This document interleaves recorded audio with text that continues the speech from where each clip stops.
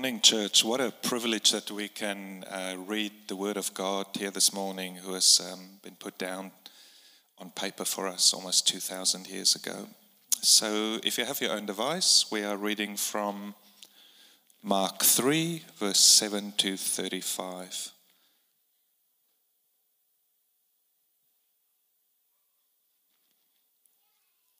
Jesus withdrew with his disciples to the lake, and a large crowd from Galilee followed. When they heard all about all he was doing, many people came to him from Judea, Jerusalem, Idumea, and the regions across the Jordan and around Tyre and Sidon. Because of the crowd, he told his disciples to have a small boat ready for him, to keep the people from crowding him. For he had healed many, so that those with diseases were pushing forward to touch him. Whenever the impure spirits saw him, they fell down before him and cried out, "You are the Son of God." But he gave them strict orders not to tell others about him. Jesus went up on a mountainside and called to him those he wanted, and they came to him. He appointed 12 that they might be with him and that he might send them out to preach and to have authority to drive out demons. These are the 12 he had appointed: Simon, to whom he gave the name Peter; James, son of Zebedee, and his brother John. To them he gave the name Boanerges, which means sons of thunder; Andrew, Philip, Bartholomew, Matthew, Thomas, James, son of Alphaeus, Thaddeus, Simon the Zealot, and Judas Iscariot, who betrayed him. Then Jesus entered a house, and again a crowd gathered, so that he and his disciples were not even able to eat. When his family heard about this, they went to take charge of him, for they said, "He is out of his mind." And the teachers of the law who came down from Jerusalem said, "He is possessed by Beelzebul, by the prince of demons he is driving out demons." So Jesus called them over to him and began to speak to them in parables. "How can Satan drive out Satan? If a kingdom is divided against itself, that kingdom cannot stand. If a house is divided against itself, that house cannot stand. And if Satan opposes himself and is divided, he cannot stand. His end has come. In fact, no one can enter a strong man's house without first tying him up. Then he can plunder the strong man's house. Truly I tell you, people can be forgiven all their sins and every slander they utter, but whoever blasphemes against the Holy Spirit will never be forgiven. They are guilty of an eternal sin." He said this because they were saying, "He has an impure spirit." Then Jesus' mother and brothers arrived. Standing outside, they sent someone in to call him. A crowd was sitting around him, and they told him, "Your mother and brothers are outside. They're looking for you." "Who are my mother and brothers?" he asked. Then he looked at those seated in a circle around him, and he said, "Here are my mother and my brothers. Whoever does God's will is my brother and my sister and my mother."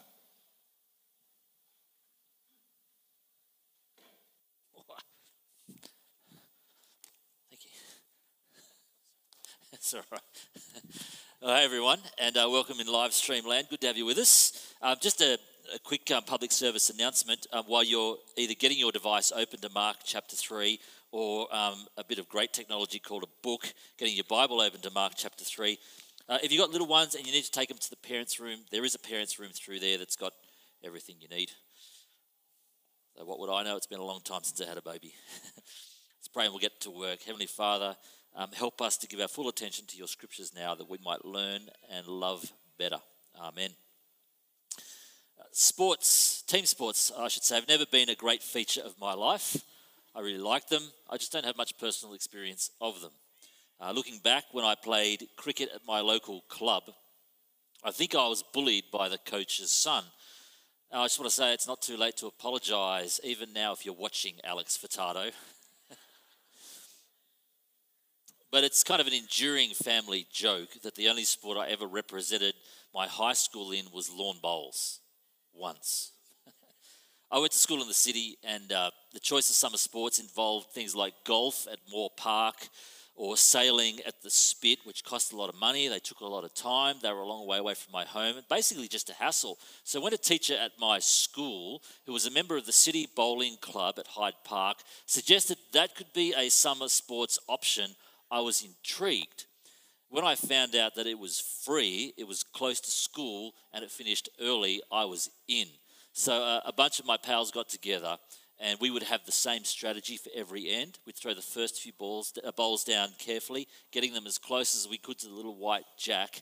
And then for the last one, we would peg down a firecracker as hard as we possibly could, hitting whatever it did, and seeing if we could get it to jump the gutter and into College Street. The best part of the whole thing was that you'd finish early, and then you'd join the old mates in the bar for a lemon squash on the house. The way I saw it, they were paying me to play. So I could be lugging golf clubs uphill and down Dale all afternoon, or I could throw down a few lazy ends, then rile up the old boys in the bar before nicking home early. Now, I did say that I represented the school in lawn bowls once, so you won't be surprised to find out that our high-performance team of finely tuned athletes went down fighting 25-3. We thought an excellent time to quit while we were ahead, and we never played again. So I was bullied, and then I bowled briefly, and that was really my experience of team sports. Maybe you've had a fuller experience. Maybe you've been on different kinds of teams, work teams, music groups, boards, things of that nature. Well, today we're discovering who is on Jesus' team. And I want to ask the question, are you? So far in our series, The Story That Changes Everything, we've seen Mark paint a very powerful picture of Jesus as Lord. Lord of the Sabbath last week, but also Lord over demons. To be quiet, come out, and they do. Lord over diseases, be clean, and their sufferers are, or get up, and they do. Lord over the disciples, follow me, and they do. Lord even over sins. I mean, that's the prerogative of God alone, and yet Jesus forgave them nonetheless. Lord, even over sinners when he pursued them. It is not the healthy who need a doctor, but the sick. I've not come to call the righteous, but sinners. And so we understand that Jesus has authority. But the question is, who is on his team? That's my favourite team, by the way, the Australian women's cricket team. Who is on his team? Are you?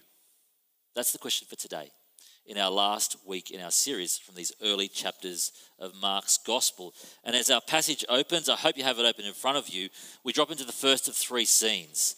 Verses 7 to 12 by the lake, verses 13 to 19 in the mountains, verses 20 to 35 at a house.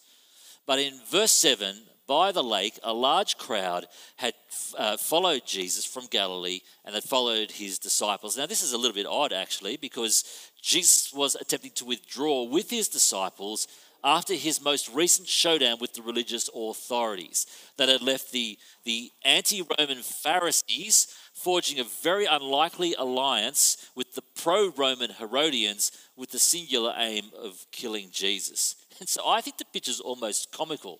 Right, he's trying to get away, but the multitudes keep following him. And you can imagine him going, what are you guys doing? I'm trying to get away, that kind of thing. But it's a multitude, you'll see, from all over the country.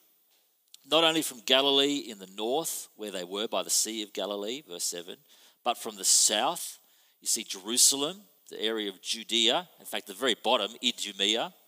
From the east, that is from the regions across the Jordan River, and even from north of Galilee, you can see the two towns at the top, Tyre and Sidon. So the Pharisees and the Herodians might be wanting to kill Jesus, but Jesus has got an impressive squad, right? A very large entourage. They've literally come from every direction to be on his team. Or have they? Haven't we not already seen this? Is it not the case that they are there in verse 8 because they heard about all that he was doing? Verse 9 and 10, they were crowding him simply because they wanted to be healed as well. Have we not seen this already? That people followed him because he was a novelty.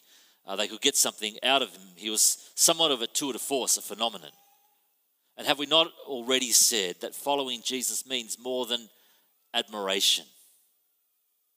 I mean, verse 11, even the dispossessed demons can point out his true identity. You are the Son of God. I mean, they're more advanced. They've got more idea than the crush of people so far. But you wouldn't say that they're on board with Jesus. So is the crowd on Jesus' team? Too early to say. As we move into the second scene, probably more likely in the general hill country, central Galilee, than a particular mountain, he calls, verse 13, to those who he wanted, and they came to him, so that they might be with him and then go and preach for him. So the disciples or the apostles would be the founders of this new covenant community, really the church. They were his original mission organization that Jesus would send out. And they're reminiscent, aren't they, of the 12 tribes of Israel, as these fellows formed the bedrock of the New Testament people of God. It's interesting that Mark describes their primary job as being with Jesus.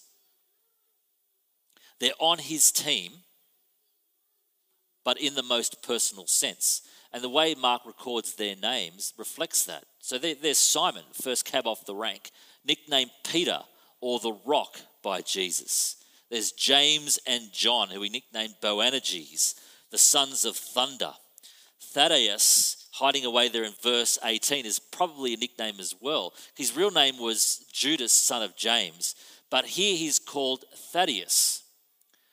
Some people think it means big-hearted, although there is a famous translator who think it's possible that nickname could mean the nipple, which I just think is funny. You think, how did he get that nickname? Did he have an unusual birthmark? And you could imagine some of the fun the other disciples might have had with that nickname. You know, like with the nipple past the olive oil. Could be a lot of fun. Well, I thought it was funny. You clearly didn't. So we'll go with the majority reading, Thaddeus. That means big-hearted. What a lovely little detail. There they are, Team Jesus, in the most personal sense. Well, having already spoken of demons, when we head down to verse 21 to the third scene, they're at a house that's so crowded that Jesus and his disciples couldn't eat. And the topic of demons has become another flashpoint between the religious authorities and Jesus. Let's read verse 21. When Jesus' family heard about this, that's the crowded house, they were to take charge of him, for they said, he is out of his mind. And the teachers of the law who came down from Jerusalem said, he is possessed by Beelzebul, by the prince of demons. He's driving out demons. I mean, Jesus' family is looking at this crowded house and they think he has let this whole situation get out of hand. But a visiting religious party from Jerusalem, I think they're probably like the doctrine police, lay a far more sinister charge. He's not out of his mind. He hasn't let this whole situation get out of hand. He is possessed by Beelzebul. And so they've really turned the question around a little, haven't they? Not so much asking who's on Jesus' team, but whose team is Jesus on? And Satan is their suggestion, possessed by Beelzebul. Who here has just got that Queen song ringing in their minds right now? Great. 2 music lovers in the house. Excellent. I saw Michelle Terry smile and Kathy raised her hand. You women are the only ones with guts. Possessed by Beelzebul, literally the Lord of the Flies, the Lord of Baal, that ancient idol, but really a demon. By the prince of demons, Satan, is this Jesus driving out demons. And so, of course, Jesus replies with those familiar metaphors. A kingdom divided against itself cannot stand. A household divided against itself cannot stand. In June 1858, the Republican State Convention of Illinois chose Abraham Lincoln as their candidate for the US Senate to run against Democrat Stephen Douglas, who believed that each US territory should be allowed to determine whether to permit slavery within its own borders. Every state does its own thing.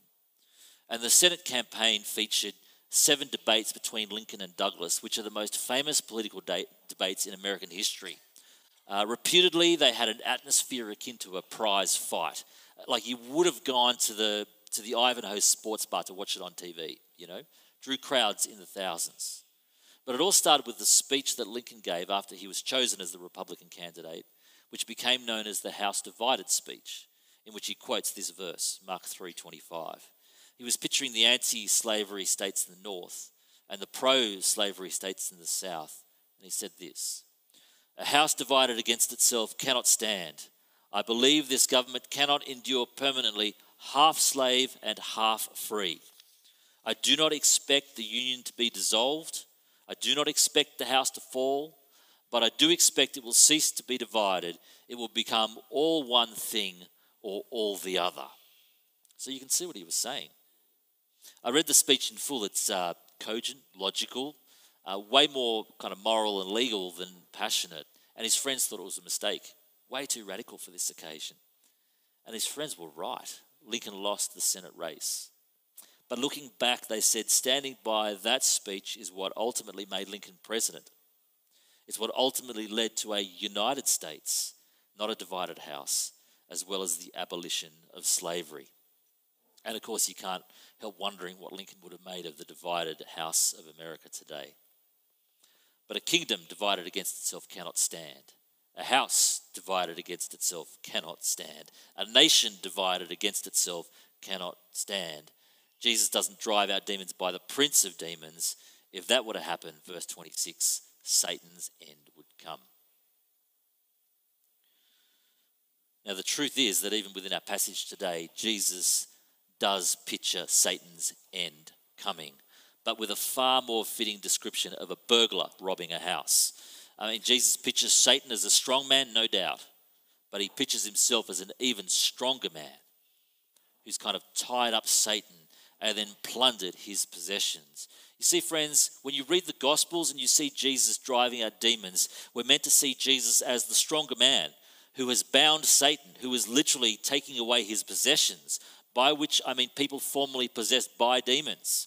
He breaks the power of Satan as well as the power of sin and death. In the age to come, Jesus will further quash the very presence. I'm not just talking about the power, but the very presence of sin and death and Satan. It is something that AstraZeneca will never achieve. And so he's not on Satan's team. It just doesn't make sense. But in fact, to even suggest such a thing is a very serious matter because it renders these religious officials off the team permanently. Read along with me, verse 28. "Truly, I tell you, people can be forgiven all their sins and every slander they utter, but whoever blasphemes against the Holy Spirit will never be forgiven. They are guilty of an eternal sin."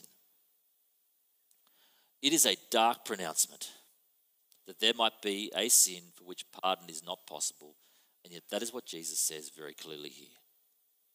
And whilst it is true there are no sins so bad that a truly repentant person cannot be forgiven, it is equally true that stubborn and willful unbelief that Jesus is from God will render a person unsaved and unforgiven. But if you look carefully at these verses, Jesus, he seems to be talking about something more specific. Look at verse 29. He's talking about blaspheming against the Holy Spirit. And Mark references the Jewish accusation that Jesus was demon-possessed in verse 30. I think what he's saying is this: if one of the roles of the Holy Spirit is to bear witness to Jesus in the hearts and minds of people, impressing his words and his wonders upon their souls, our souls, it's unforgivable to persistently and willfully attribute those words and those wonders to Satan rather than to God. That is, if you deliberately misrepresent Jesus as being from Satan rather than God, despite logic, all the available evidence, there is no avenue for forgiveness because you've purposely refused the only way to salvation. It's as if you've slammed the only escape hatch closed behind you. And the consequence is you're off the team.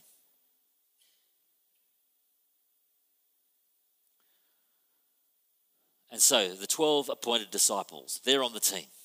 Is the crowd? Don't know. Too early to say. It just look like admirers at this stage. Are the demons on Jesus' team? No. What about the religious officials? Clearly not either. Well, what about his family then? His own flesh and blood. Surely they're on the team, right? Many of you would have read the novels by Jodi Picoult, or Picoult, I don't know how you say it, but this is what she said. My mother used to tell me that when push comes to shove, you always know who to turn to. Being a family is not a social construct, but an instinct. Those of you with more lowbrow tastes would have read Harry Potter, and the author J.K. Rowling said this: family is a life jacket in the stormy sea of life. I wonder if you can guess which mother wrote these words some years ago. Like all the best families, we have our share of eccentricities, of impetuous and wayward youngsters, and of family disagreements. Do you know who wrote that? None other than Queen Elizabeth II. Those comments haven't aged well, and I imagine all of them looking up thinking, how do we get out of this? Really.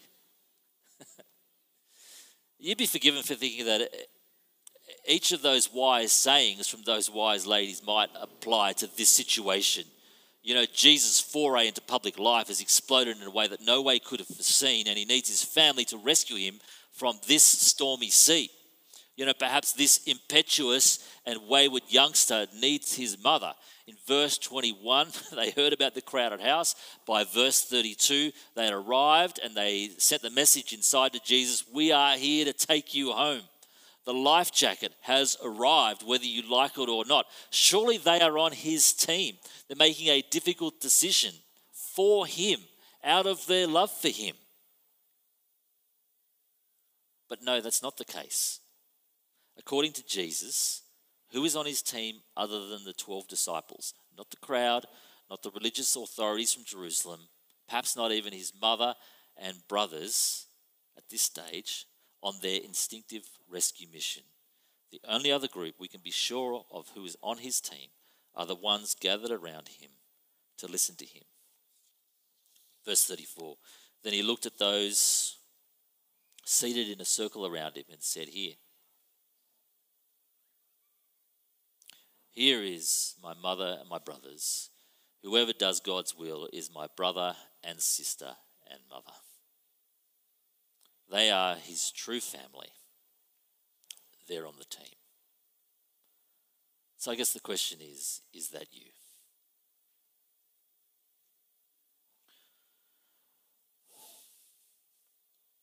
So far this term, we've listened carefully, haven't we? Methodically, slowly in fact, into Mark's description of Jesus. Within our passage today, we've heard Jesus described as the stronger man who binds the power of Satan. We have heard him found the church upon the foundation of these 12 appointed disciples or apostles who would go out and preach and then write down Jesus' teachings for the benefit of all who would follow in the coming centuries, including us. But before today, we've heard Jesus presented as Lord of the Sabbath, the one who provides ultimate rest. We've seen him presented as the divine physician who has come to call all spiritually wretched people to himself. We have heard him forgive sins, the prerogative of God alone. We've seen him reach out and touch a leper, saying, be clean, in the broadest sense of that word. We've seen him drive out demons because Jesus came not only to bind Satan, but to plunder his possessions and destroy his evil bidding. We have seen him heal many people of various illnesses, pointing forward to the coming kingdom in which he will reign and in which sickness, disease, and death will be but a distant memory. And we have heard him call out to ordinary people like us. And friends, we are ordinary. Nothing special about us, really. Ordinary people like those first disciples fishing with that clarion call. Kingdom of God is near. Repent and believe the good news. Come, follow So I just want to say that I don't think we're starved by a lack of information, are we? There's a glut of data, a surplus of available evidence as to who Jesus is, this Son of God, this Son of Man, this Lord of life. And so the question that we finish with today, indeed we finish our whole series with, is, are you on his team? Are you part of his family? Jesus has always had plenty of admirers. He does today, he did back then. So much so that in today's passage, the disciples had to put him in a boat to kind of get him away from the pressing crowd. But he's not after admiration, is he? I mean, is he? He's looking for people to join his team, to become part of his family. And you do that in the words of verse 34 by gathering around to listen to him. I mean, you do it in the words of verse 35 by doing the will of God, the very first order of which is to believe the good news about the coming kingdom which he brings and over which he rules. Now, if you've been in church for any length of time, you will probably know that doing the will of God doesn't mean tidying yourself up first. It doesn't mean cleaning up your act or pulling yourself up by your own bootstraps, either by moral performance or by the service of others, though personal morality and community service are fruits that you want to see in every one of his disciples. No, doing the will of God means you first respond to the call that he has put on your life. Did you notice how Mark put it in verse 13? Jesus called to him those he wanted, and they came to him. And so, friends, if you haven't done that, I would invite you to do that this week. Wouldn't it be the best week to do it? Palm Sunday marks the beginning of the Holy Week that culminates in the death and resurrection of Jesus. Perfect week to reflect upon all the evidence available and come to a decision. I don't think there's a better time than right now as we approach Easter. So have the conversations you need to have. Read the Gospels as you should do. Come along to Easter services next Sunday. But there will be many brothers and sisters here today who have done that, and in fact have done that and been doing that for decades. And, you know, for us, the truth is that you never move on from metaphorically sitting at the feet of Jesus, do you? Listening to him, taking his promises to heart, putting his wisdom into practice, enacting his instruction, making that your rule for life, following the lead of his Spirit across every aspect of our lives. I want to say today, is there a promise that you need to take to heart today? Perhaps it's that God remains with you, even though that might look in doubt in the personal circumstances you're facing this very day. Is there wisdom that you ought to enact? You know, is there a place you know that you just shouldn't go to, either in the real world or the online world, because you know where that ends? Is there an instruction to put into effect? Perhaps you do need to reconcile with someone else. Is there a leading of the Spirit, something that you know that he wants you to do in the power of his Spirit and you're just resisting it for some reason? Well, I bet there is something for each and every one of us who's humble enough to admit it. Well, as we finish up, I said earlier that team sports have never been a great feature of my life, but let me say I love being on Jesus' team. He is a great team leader who deserves so much more than mere admiration. And so, friends, we listen to him and we follow him with all of our lives and with all of our hearts. Are you on his team? Let's pray together as we finish. Heavenly Father, I want to thank you for this part of Mark's Gospel and the encouragement it is to be on his team, not just by admiring him, certainly not by falsely accusing him, but not even by some strange kind of birthright. We ask that you might move in each and every one of us, that we might be people who metaphorically gather at his feet to listen and who do the will of God in our lives, firstly by believing the good news that the kingdom is near and Jesus brings it. And pray this week we might follow him with all of our hearts. In his name we pray. Amen.